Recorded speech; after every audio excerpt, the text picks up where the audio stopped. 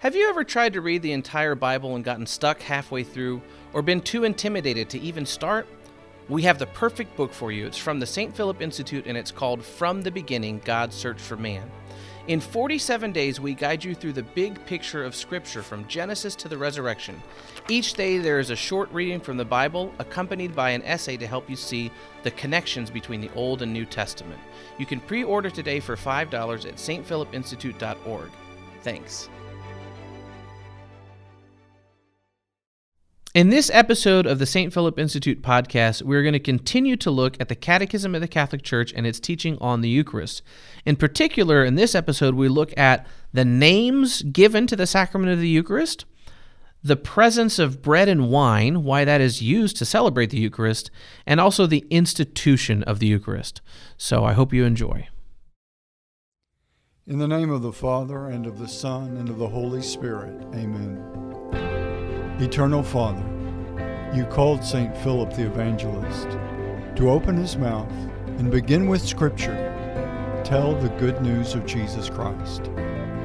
By virtue of our baptism, we too are called to work for the salvation of souls.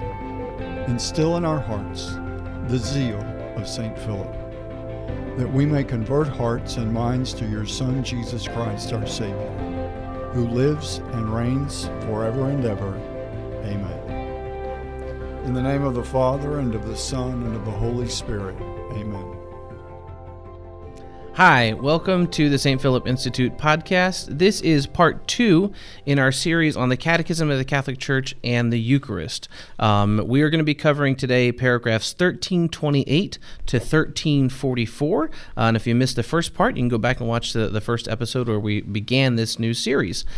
So this section of the text in the Catechism deals first with different names for the sacraments. And if you haven't looked through the Catechism or read through it before, one of the really cool things is that each specific sacrament, each individual sacrament, there's always a section on what do we call this sacrament.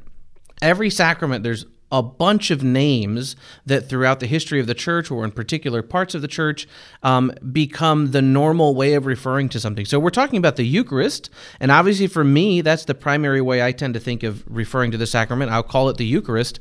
But I want to show you the way that the Catechism treats just the fact that we have all of these names. So we'll start in paragraph 1328, and I'll read a couple paragraphs and then offer you some thoughts on it. So 1328 says, "The inexhaustible richness of this sacrament is expressed in the different names we give it. Each name evokes certain aspects of it. It is called," and then there's a list here I just want to highlight for you, and then we'll kind of go back through them.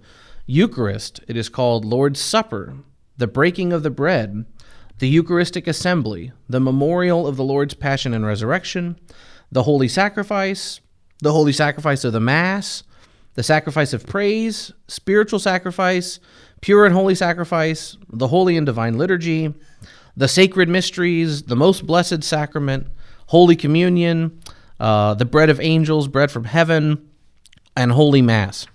All of these are different titles that we give to one and the same mystery, namely the Eucharist. And what's really important for us, I think, to remember about that is that it's okay if people refer to the Eucharist as the holy sacrifice of the Mass, or Holy Mass, or the Divine Liturgy, or Holy Liturgy, or the breaking of the bread even, right? Maybe people don't normally refer to it in all of those terms, but none of those terms are bad ways of describing the mystery of the Eucharist.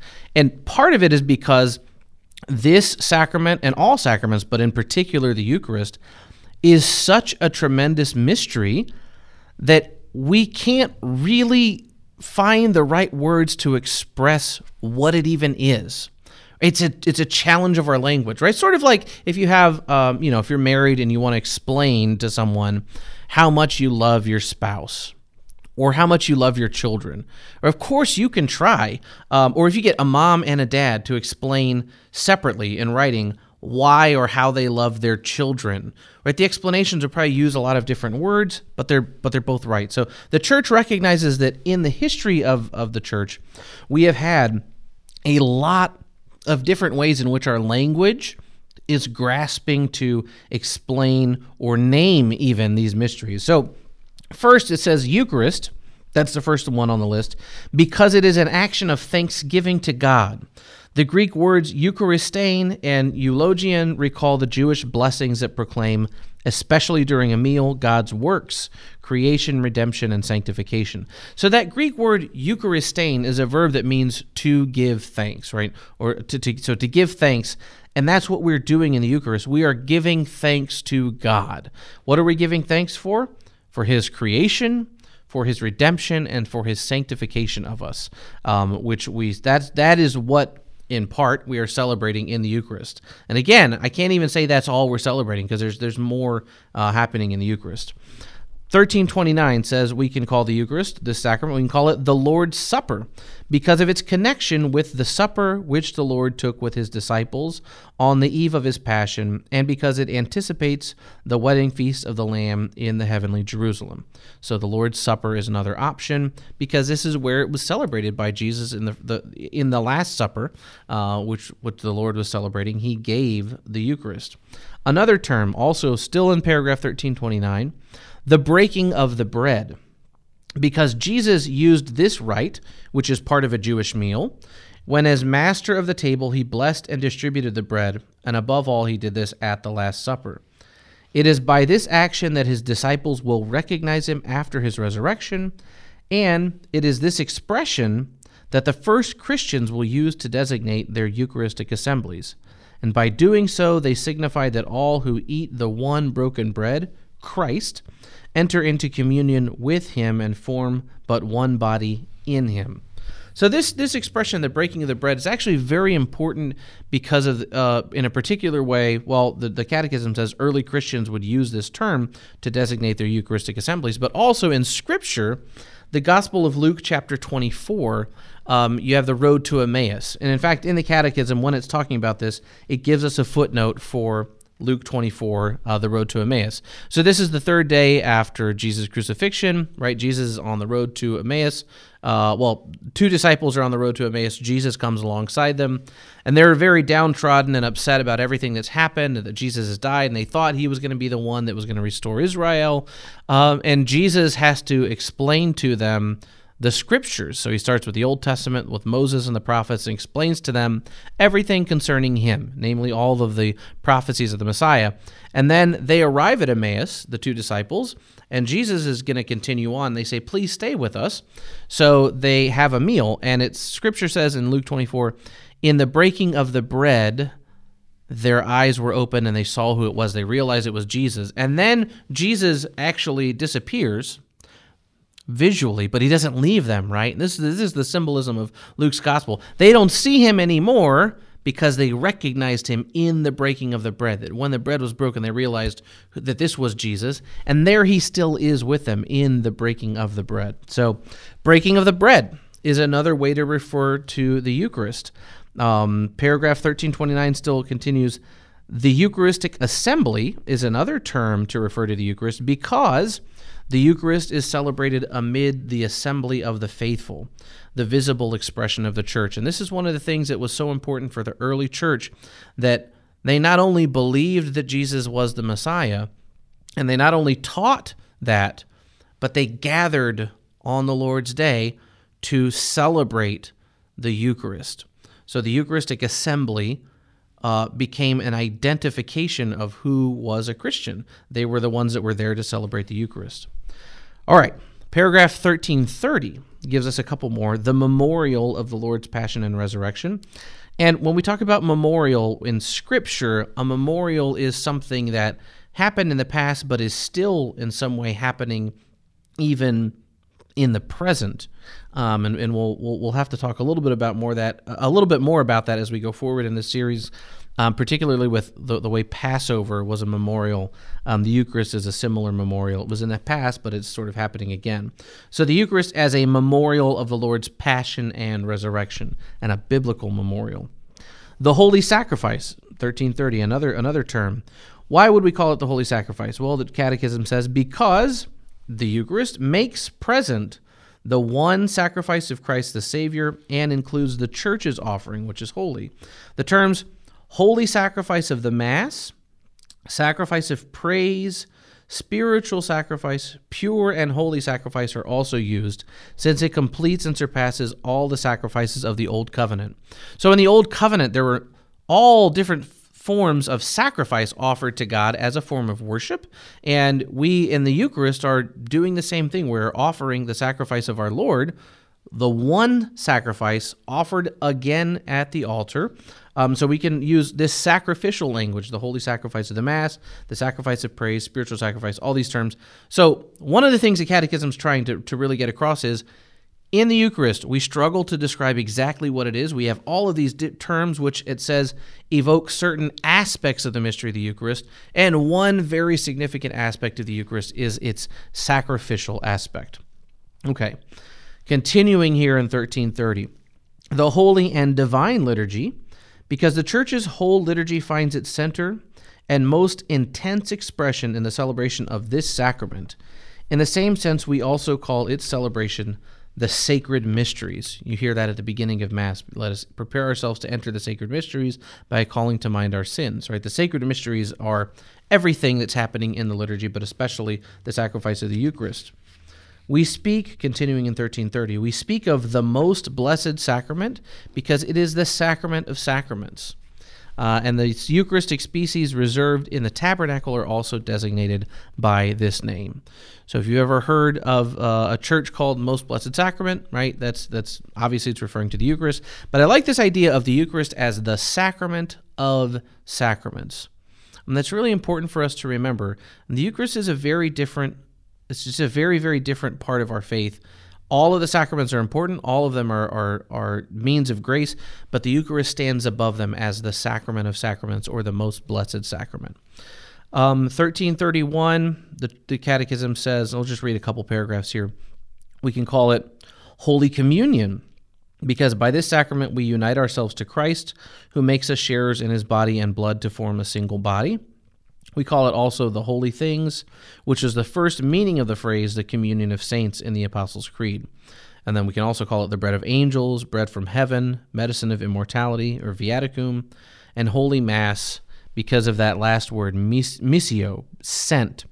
All right, so the Catechism says we can refer to the Eucharist as the Holy Mass precisely because the liturgy ends with a sending forth, a missio of the faithful, so that they may fulfill God's will in their daily lives. Now, this is just some brief comments on all of the different ways we can refer to the Eucharist. And again, I want to encourage you to take a look at other sacraments and the different names that are given to them. For instance, confession. There's a lot of different names given for confession in the Catechism. I think is really interesting. Now, the next section of the text goes on to talk about the Eucharist in the economy of salvation, right? The place of the Eucharist in the economy of salvation. And there's two really key things I want to make sure we spend some time on here. First is the use of bread and wine, and then when the Eucharist was instituted. So first on bread and wine, and we're in paragraph 1333. I'm going to read this a long paragraph, but I'll read it in full and then give you some comments. At the heart of the Eucharistic celebration are the bread and wine that, by the words of Christ and the invocation of the Holy Spirit, become Christ's body and blood.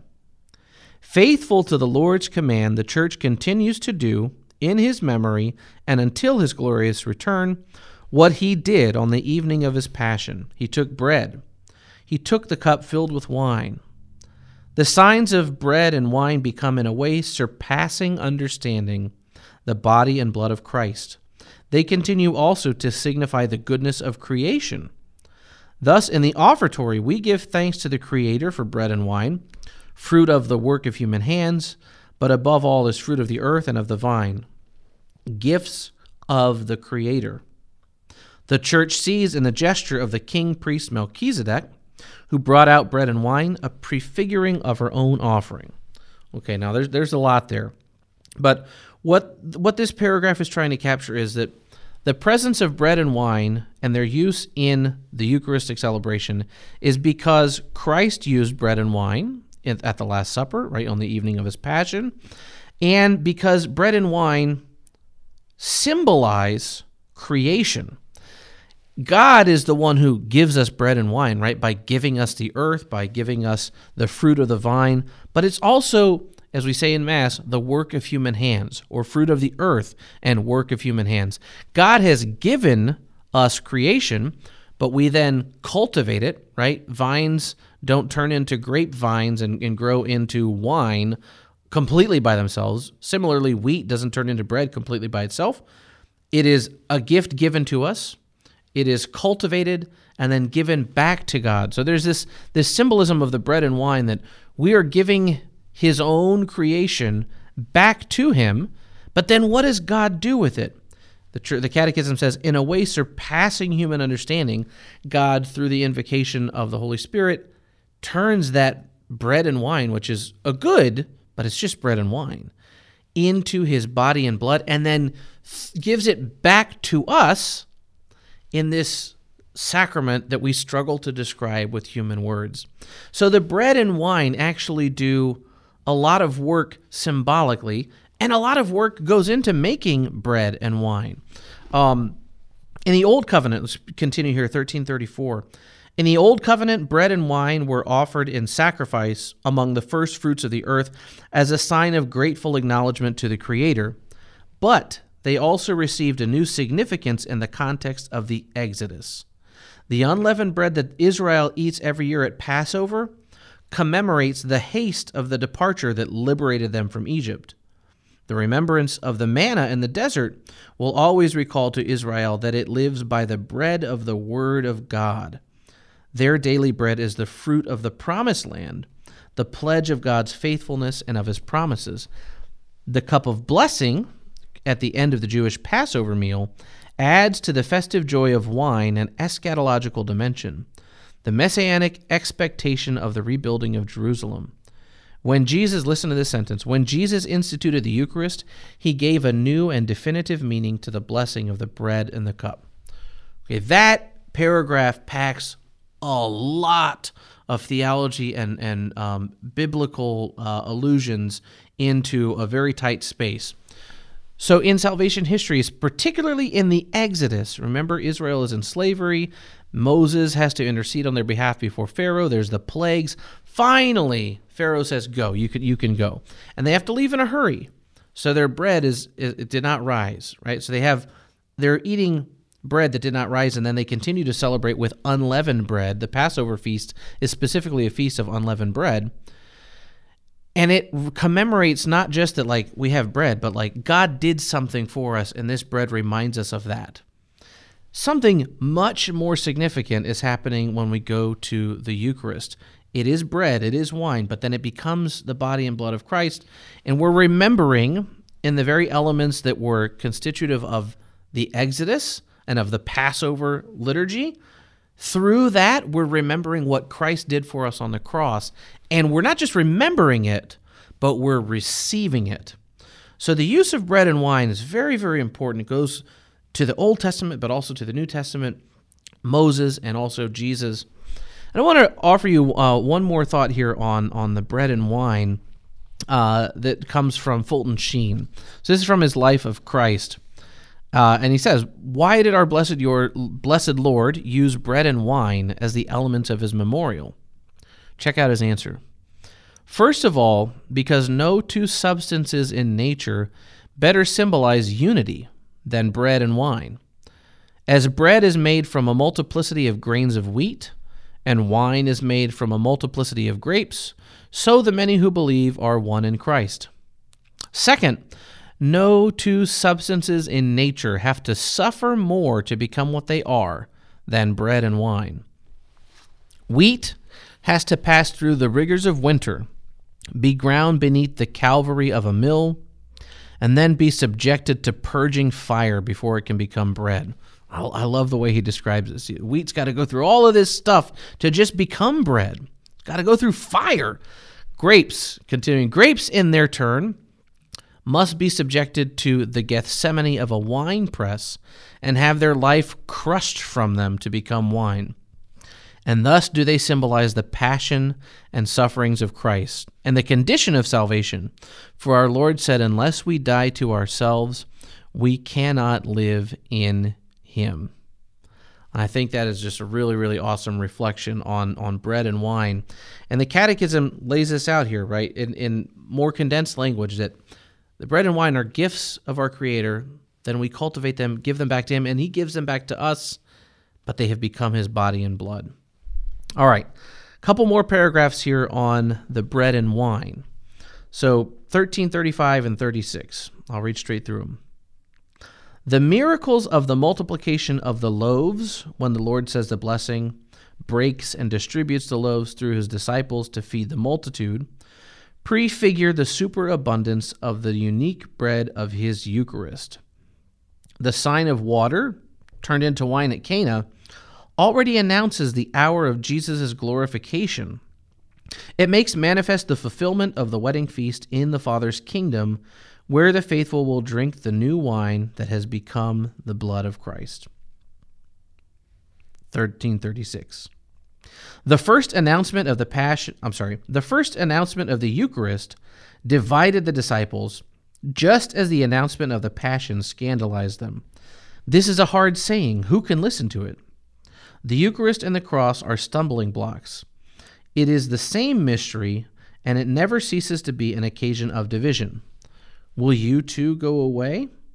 The Lord's question echoes through the ages as a loving invitation to discover that only He has the words of eternal life, and that to receive in faith the gift of His Eucharist is to receive the Lord Himself. So much going on here. One of the things that I really like here is, of course, again, bread and wine. The multiplication of loaves is one of Jesus' most significant miracles, right? The feeding of the 5,000. And then the water turning into wine at Cana. Right? So we see our Lord not only in the Last Supper, but even throughout His ministry, working miracles involving bread and wine. And what is He doing at these occasions? He's feeding people. He's sustaining them. He's giving them what they need to sustain them on their journey. This is a physical journey, right? But in the Eucharist, He sustains us on our spiritual journey through the spiritual food of the Eucharist of bread and wine. But something I want to draw your attention to is the connection between the Eucharist and the cross as both being stumbling blocks. This is, I've studied this before, but when I was reading to prepare for this, it's something I had never really realized. When Jesus announces that He will suffer on the cross and die, how do His disciples react? Peter says, no way. And he has to tell him, get behind me, Satan. At every opportunity that He announces his impending death on the cross, the disciples are confused and scandalized and sometimes, scared. You can't die on the cross because you're the Messiah. You're gonna save everything. You can't die. The other major stumbling block is the Eucharist. And in John chapter 6, John's Gospel chapter 6, there's the Eucharistic discourse. Jesus tells the disciples they have to eat His body and blood, and nearly all of them leave. But the few that stay behind know that He alone has the words of eternal life. But He says to them, is this a hard saying? Because they say it's a hard saying. Is it a hard saying? Then what will you say when you see your Lord suffer? Jesus Himself draws that connection between the Eucharist and the cross as stumbling blocks. And the Catechism highlights that too. Both of these scandalize the disciples and they divide people, and that continues even to this day. The belief of Catholics in the Eucharist is still a stumbling block for many people, but it was right from the beginning. In Jesus' ministry, it was a stumbling block. But remember, the Catechism says, if we receive in faith the gift of the Eucharist, we receive the Lord Himself. He's the one who has the words of eternal life, and He's called us to receive the Eucharist. All right, so the last section here is about the institution of the Eucharist. And it really just, the Catechism highlights the fact that our evidence for the institution of the Eucharist is the three synoptic Gospels, Matthew, Mark, and Luke, and then also the writings of St. Paul. And it also points us to John's Gospel because it calls John chapter 6 sort of a theological preparation for the Last Supper, where he highlights all this. So with that in mind, we look at what the Catechism has to say about the institution of the Eucharist. This is paragraph 1337. The Lord, having loved those who were His own, loved them to the end. Knowing that the hour had come to leave this world and return to the Father, in the course of a meal he washed their feet and gave them the commandment of love. In order to leave them a pledge of this love, in order never to depart from his own, and to make them sharers in his Passover, he instituted the Eucharist as a memorial of his death and resurrection, and commanded his apostles to celebrate it until his return. Thereby he constituted them priests of the New Testament. 1338. The three synoptic Gospels and St. Paul have handed on to us the account of the institution of the Eucharist. St. John, for his part, reports the words of Jesus in the synagogue at Capernaum that prepare for the institution of the Eucharist. Christ calls himself the bread of life, come down from heaven. 1339. Jesus chose the time of Passover to fulfill what he had announced at Capernaum, giving his disciples his body and blood. Then came the day of unleavened bread on which the Passover lamb had to be sacrificed. So Jesus sent Peter and John, saying, "Go and prepare the Passover meal for us, that we may eat it." They went and prepared the Passover, and when the hour had came, he sat at table and the apostles with him. And he said to them, "I have earnestly desired to eat this Passover with you before I suffer. For I tell you, I shall not eat it again until it is fulfilled in the kingdom of God." And he took bread, and when he had given thanks, he broke it and gave it to them, saying, "This is my body, which is given for you. Do this in remembrance of me." And likewise the cup after supper, saying, "This cup which is poured out for you is the new covenant in my blood." So one of the things here that the Catechism is highlighting for us is the importance of the connection between Passover and the Last Supper, or Passover and the Eucharist. And again, in the book of Exodus, the Passover is such a significant event for the Israelites. It saves them from the angel of death, and then it sets up their liberation out of slavery, out of Egypt, and into the Promised Land. And in effect, what Jesus is doing at the Last Supper is giving us a new Passover to prepare us for the new Exodus. So we will pass out of not physical slavery, but slavery to sin. And we pass out of that slavery to sin through baptism, and then we are sustained on that journey toward the heavenly Promised Land, the New Jerusalem, heaven, through the sustenance of the Eucharist, which is a physical but also spiritual sustenance, right? It's food, but it's food for our soul. So this is why paragraph 1340 says this. Let's listen to these words. By celebrating the Last Supper with his apostles, in the course of the Passover meal, listen to this, Jesus gave the Jewish Passover its definitive meaning. Jesus' passing over to his Father by his death and resurrection, the new Passover, is anticipated in the supper and celebrated in the Eucharist, which fulfills the Jewish Passover and anticipates the final Passover of the church in the glory of the kingdom. So, to understand what's really happening in the Eucharist, in the Last Supper, we have to have at least a basic understanding, a basic idea of what the Old Testament Passover is about. And this is one of the keys to understanding our faith, and especially to understanding the Eucharist, and the theology even, is to have a grounding in salvation history. So, Brant Petre's book, for instance, Jesus and the Jewish Roots of the Eucharist, gives a really good primer to know what the Passover was, how it functioned, and then you can see the Eucharist through a new lens. And it's exactly what the Catechism is saying here. The definitive interpretation or meaning of the Passover is the Last Supper. The new Passover is our Passover from death into life in Christ Jesus through the Eucharist, right? Which we're privileged to receive at Mass. All right, the last couple sections here, real quickly, are on the idea of a memorial, the Eucharist as a memorial. And biblical memorials take something that happened in the past and they bring it back to the present. Or maybe another way to think of it is they bring us back to that original event. So I'll give you an example from the book of Exodus, talking about, guess what, the Passover. This is Exodus chapter 12, We're going to be in verse 24. So this is the law of what to do on the Passover, and Moses is telling people what their rules are. And then he says, in verse 24 of chapter 12, "You shall observe this rite as an ordinance for you and for your sons forever." Right? So the Passover out of Egypt is only going to happen once, but they're going to celebrate the rite of Passover perpetually. The next verse, 25, "And when you come to the land which the Lord will give you, as he has promised, you shall keep this service." Verse 26, "And when your children say to you, 'What do you mean by this service?' you shall say, 'It is the sacrifice of the Lord's Passover.